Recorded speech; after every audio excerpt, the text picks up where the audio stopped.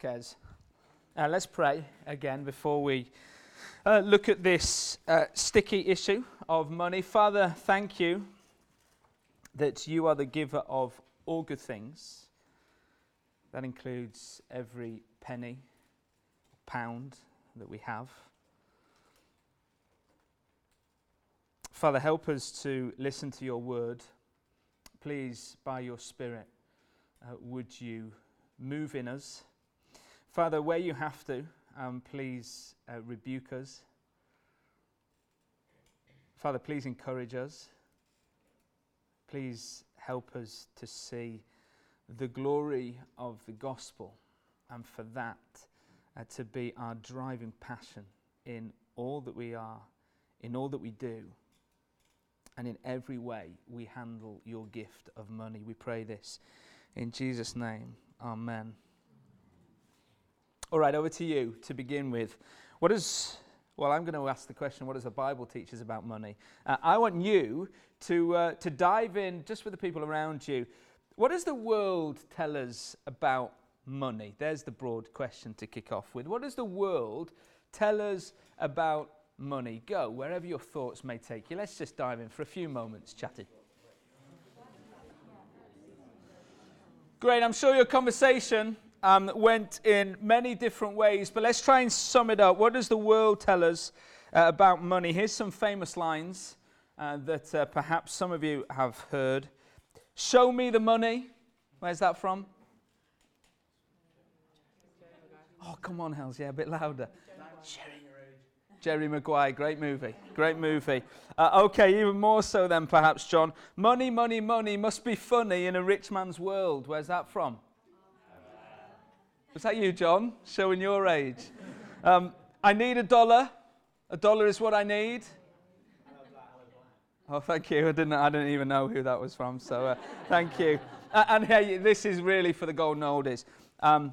You get your money for nothing and your chicks for free. Dire Straits, Clive. Thank you very much. What does the world say money does? What does it bring? Can we say broadly that the world says money leads to happiness? The more money you have, the happier you are. Well, if that is what the world says, I wonder how you're feeling at the start of this talk. A little bit squirmish. What does the Bible have to say about money? Do you feel uncomfortable? Nonplussed? Haven't really thought about it? You have thought about it and you think that you're living a life where you're handling the gift of money in a good way. We talk about God having control over all things. Well, let me ask you this question. How much control does God have over our bank accounts? And I want to recognize at the beginning of this talk that we're all in different places. Some of us have a surplus of money. I've got to be careful who I look at when I say things like this. Some of us will be on a tight budget, and others of us in the room will be in debt, perhaps great debt. Some will have a generous nature. Some will be more shrewd, others tight. We often measure our status through money. It can lead to pride as we compare salaries. Can lead to inferiority as we compare ourselves to others. So I invite you to let God speak from his word and see what he has to say about money. We're going to be in 1 Timothy 6, the reading that we heard for the majority of time. But let's frame this with some intro comments. What is money? What is it? Well, John Piper, in his really helpful book, Living in the Light of Money, Sex, Power, I was going to hold it up because it's been super helpful for me as I've been looking into this. John Piper says this: it's a cultural symbol to pursue what we value. It's a cultural symbol to pursue what we value. You see, here's our starting premise today, that you and I were made, whether you believe this or not, this is what the Bible teaches, that you and I were made for the glory of God. You were made for his pleasure, for his will. He has created you uniquely, and you're meant to enjoy him. That's why you are created. You're meant to enjoy him and every good gift that he's given you. You're made to make God look like the great God he is. And you're made to cherish him and every gift that he gives you. So let's start on a positive note with money. We must. The currency of money, in and of itself, is a good gift in which we can use to either glorify God or we can use for evil, as with any good gift that God gives us. So think about your money. The paper version. Is it real? Real. It's not Monopoly. Coins. Think about your money. Plastic. Tesco, club card, credit card. Your bank statements. They're not yours. See, the Bible says that they're gifts from God, and you're called to be stewards of those gifts. They're not mine. They're God's. And I need to be reminded regularly that any kind of money that I have that's called mine, that's due to me, that's in my account, it's ultimately not mine. It's God's, it's his, and he's given it to me to be a good steward of it. It's not for my gain, but it can be used to show me what I value. If I value him above all things and therefore enjoy him deeply. What is money? It's a cultural symbol to pursue what we value. A cultural symbol to pursue what we value. So we buy things. We buy things that we value. Food, coffee, perhaps, a car, a house, a haircut,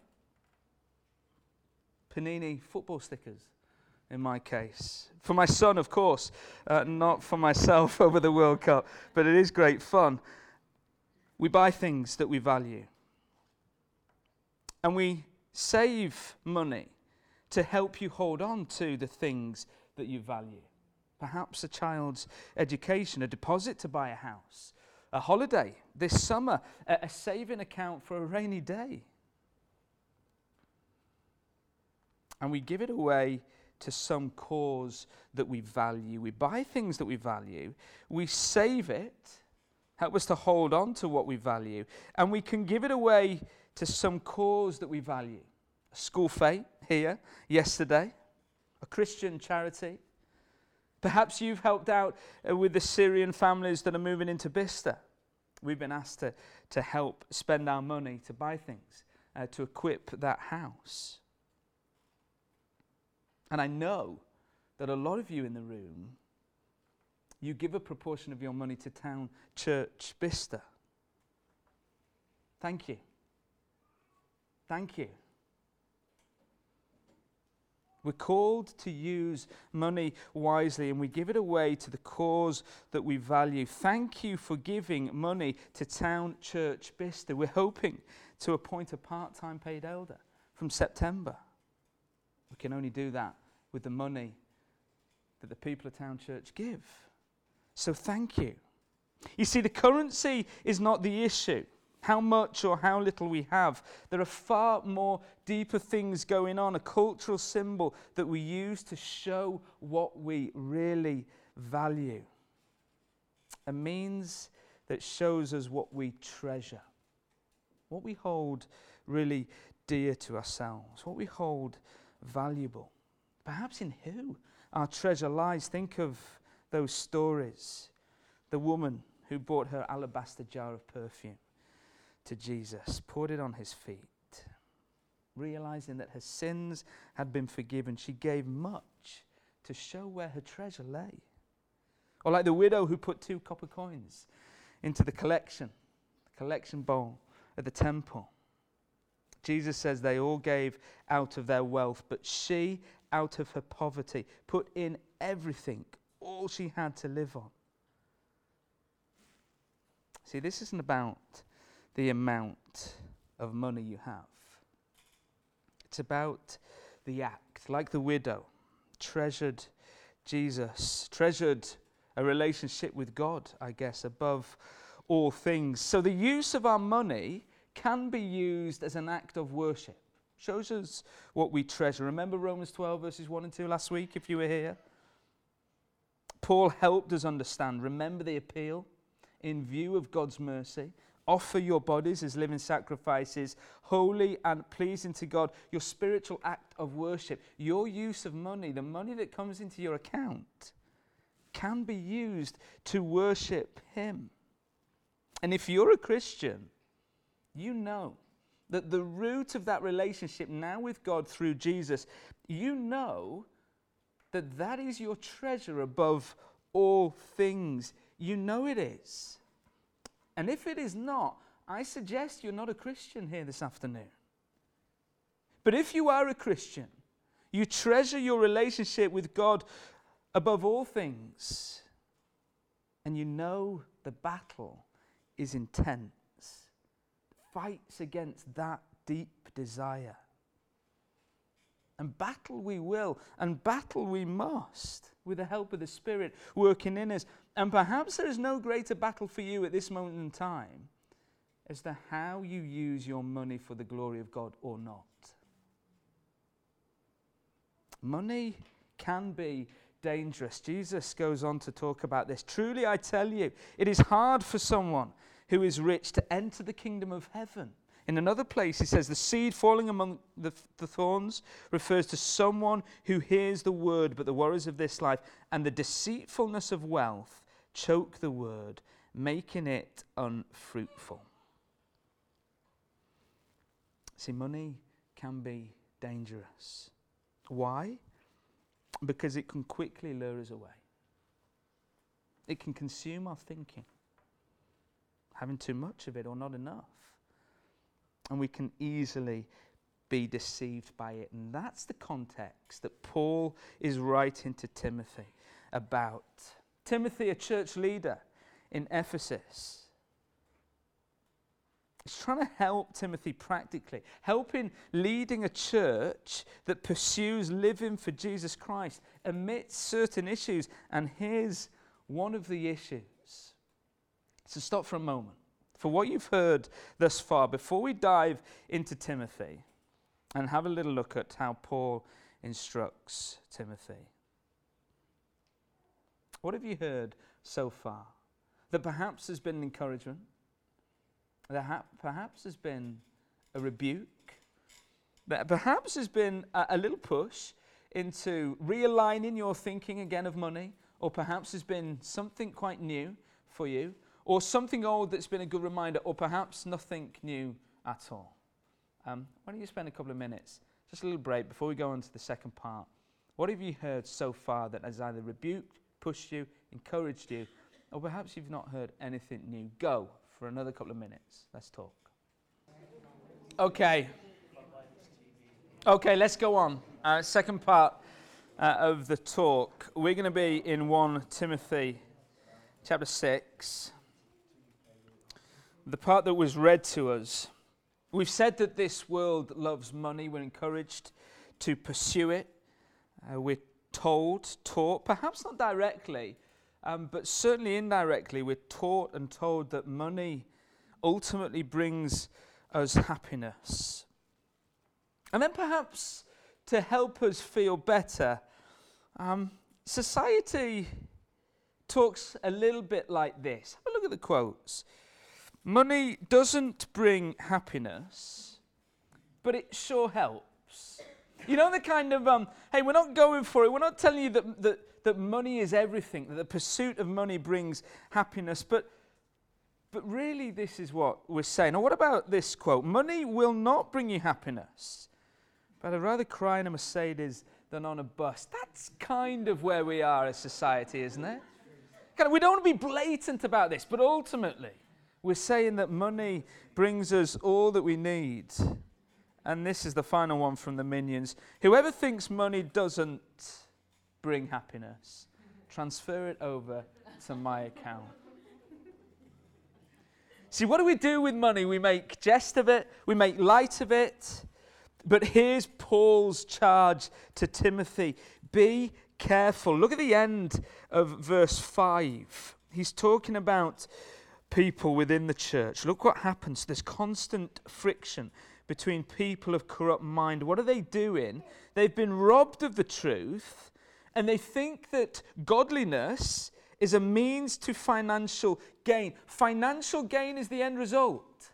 So the people are saying, however I get there, by following right ritual religion, I get to financial gain. And Paul drives home to Timothy, where does the love of money lead us? 3 things I want to pull out and then to try and apply it to us today. Where does the love of money lead us? Look at verse 7. Paul says, in the end, it will fail us. Verse 7, for we brought nothing into the world, and we can take nothing out of it. You see, if we put all our hope in money, you see how it will always fail us in the end. At that point when people need it the most to save them, if their hope and reliance, and if their saviour is in money, perhaps to extend their life, look what will happen. It will fail them. Paul is quick to remind Timothy, you brought nothing into the world. Timothy, don't be deceived. You can take nothing out of it. Your bank account will not follow you to the grave. In the end, it will fail us. Does that challenge your view of your current financial status? Of course, Paul isn't encouraging Timothy to be flippant with any money that he has. What does that do for us in our thinking? We brought nothing into the world and we can take nothing out of it. You see, where does the love of money lead us? If that's the struggle, if that's what contest in these verses, Paul is saying in verse 7, in the end it will fail us. Look secondly at what he's saying, verse 9. Those who want to get rich fall into temptation and a trap and into many foolish and harmful desires that plunge people into ruin and destruction. If our desire is to get rich, what will happen? It will trap us in this life. How does money tempt you? Great quote from the American billionaire Rockefeller. Considering he was a billionaire in the 1900s, when a reporter asked him, how much money is enough? You know it. You know his response. He said, just a little bit more. You see how money can consume? If our value is in riches, it will never, ever satisfy. It will consume our thinking. And see what Paul says to Timothy? Look, it leads to ruin and destruction. Not happiness, as the modern man, woman thinks. How is it trapping you? Is money trapping you? Is it plunging you into ruin and destruction? Paul says to Timothy that in the end it will fail us and it will trap us in this life. And look at the third thing he says in verse 10. For the love of money is a root of all kinds of evil. Some people eager for money have wandered from the faith and pierced themselves with many griefs. Look, where does the love of money lead us? Verse 7, in the end it will fail us. Verse 9, it will trap us in this life. And verse 10, it can stop us believing. It can stop us trusting in the Lord Jesus. Look how strong Paul is. If you love money, if you value it above all else, its lure, its pull is against where your deep treasure lies. It's the root of all kinds of evil. The love of money is the root of all kinds of evil. Of course, we can see that out there in the movies. Perhaps we can see that in politics, in power plays of powerful men and women around this world. What about for ourselves? Can money really lead us to stop believing and trusting in the good news of Jesus? How? How can it? Well, I guess a desire for money will ultimately tempt me. Will tempt me into thinking that money can be my saviour. Doesn't it sound a little absurd? That's what's happening here in the church in Ephesus. That it's money that wins the day. That it's money that saves. That it's money that can win happiness. And Paul says that's so far from the truth. It pierces with all kinds of grief. Where does the love of money lead us? Verse 7 it says, in the end it will fail us. Verse 9, it will trap us in this life. And verse 10, it can actually stop us believing in the good news of Jesus. Well, what's the remedy? Well, you be aware that I missed out. Verse 6. See what Paul says, but godliness with contentment is great gain. See that a heart that is content with God is the only protection against money, from luring us away, from taking me captive, from consuming my thinking, from being deceived as to the happiness it might give us. You see that a heart that is content with God, a heart that is content with my financial situation, whatever that looks like today, rich or poor, surplus or in debt, a heart that is content with God. I wonder if your heart is content with God when it comes to your financial situation. Can we apply this? Perhaps in 3 ways. Maybe as you consider your bank account, how you use your money, the things that you value in buying or saving or giving away. Can I ask you how God is glorified in that purchase or in where you give it away? Where are you in danger of pursuing your value elsewhere? Perhaps secondly, can I encourage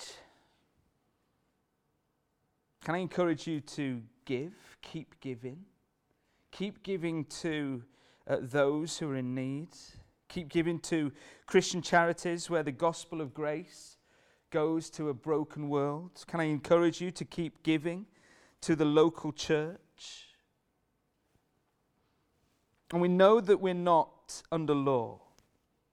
And the law said that it was good for God's people to give 10% of all that they had back to Him. We know that we're not under that law, but I wonder if that might be a good measure for you, to give at least 10% of what you own as just a really good gesture of saying, God, it's not mine, it's yours. So take it back and use for the furthering of your kingdom and the furthering of your glory. We don't have a collection plate here at Town Church Bicester, just a back code that you'll find on the website. If you think, as you consider your giving, what will your giving look like in the future? And maybe to apply this in a third way, what about one of the values of Town Church Bicester? We want to keep considering the people in Bicester and beyond. The evangelist Rico Tice always gives the challenge, what does your calendar and checkbook checkbook look like when it comes to lost people? Checkbook a little out of date. Perhaps diary and dosh is easier to remember. What do they look like? I used to have a financial advisor when I had one or two pence to rub together. And he always used to say this, he was just a friend, he wasn't a financial advisor. Lanks, you've got to always think about how your money can work for you. If you've got a financial advisor, they probably say similar. Well, how are you making your money work for the gospel, the furthering of the gospel, amongst family and friends who don't know Jesus? What does it look like to be generous? To take a friend out for a meal this week and say, it's on me. I just want to hang out. I just want to hang out. Just chill with you. Does it look like going for a few beers with a mate this week and saying, I'll take them, cover them? Small, perhaps, but it shows what you value. Not to be tight with the purse strings when it comes to gospel friendship, when it comes to gospel proclamation, when it comes to next Sunday. To say, I'll give a hand. Any money that needs to be covered, any issue that needs to be covered for Sunday and other outreach events. What does that look like? You know the story Jesus tells. Do not store up for yourselves treasures on earth, where moths and vermin destroy, where thieves break in and steal, but store up for yourselves treasures in heaven, where moths and vermin do not destroy, and where thieves do not break in and steal. For where your treasure is, there your heart will be also. Huge challenge for me. I asked Kerry today, what do you think we're like with our money? Where are we hoarding? Where are we finding value in what we have in our bank account? What are the challenges for us today when it comes to money? Where are we giving to the furthering of the gospel, the furthering of God's kingdom? What about for our friends and family that don't know Jesus? Are we putting our money on the thing that we value the most? The relationship that we now have with the holy God that we've been singing about because of the work of Jesus Christ? I think it's a huge challenge for us. It's a huge challenge for me. I dare say it's a huge challenge for you and for us here at Town Church Bicester. And our prayer is that our money and the use of it would really show us clearly exactly what we value. So let me pray. And then we're going to sing a song. We'll remain seated to sing the song because it's a song of confession. I was speaking to Chris. I think it fits brilliantly because when it comes to money, I so very easily slip into sin. I slip into treasuring my bank account far more than I do the Lord Jesus very often. And so it's an opportunity for me off the back of a talk to say sorry to the Lord Jesus. Perhaps you need to too. So let me pray and then we'll sing together. Father, thank you for your word. Thank you for this advice from Paul to Timothy. As there seems to be men and women within the church who see financial gain as a means to godliness. Where there are men and women who, eager for money, eager in what money brings, have wandered away from the faith and pierced themselves with many griefs. Father God, we're sorry for when money, our good gift from you, becomes our treasure, becomes the thing that we value the most. Father, please, this time and in the song, please convict us of times where we haven't got this right. And please let that conviction move to action. Action where our money, our account, bank account, would really show us what we truly value. We'd be generous, we'd be wise, we'd be good at handling your good gift. And we pray this in Jesus' name. Amen.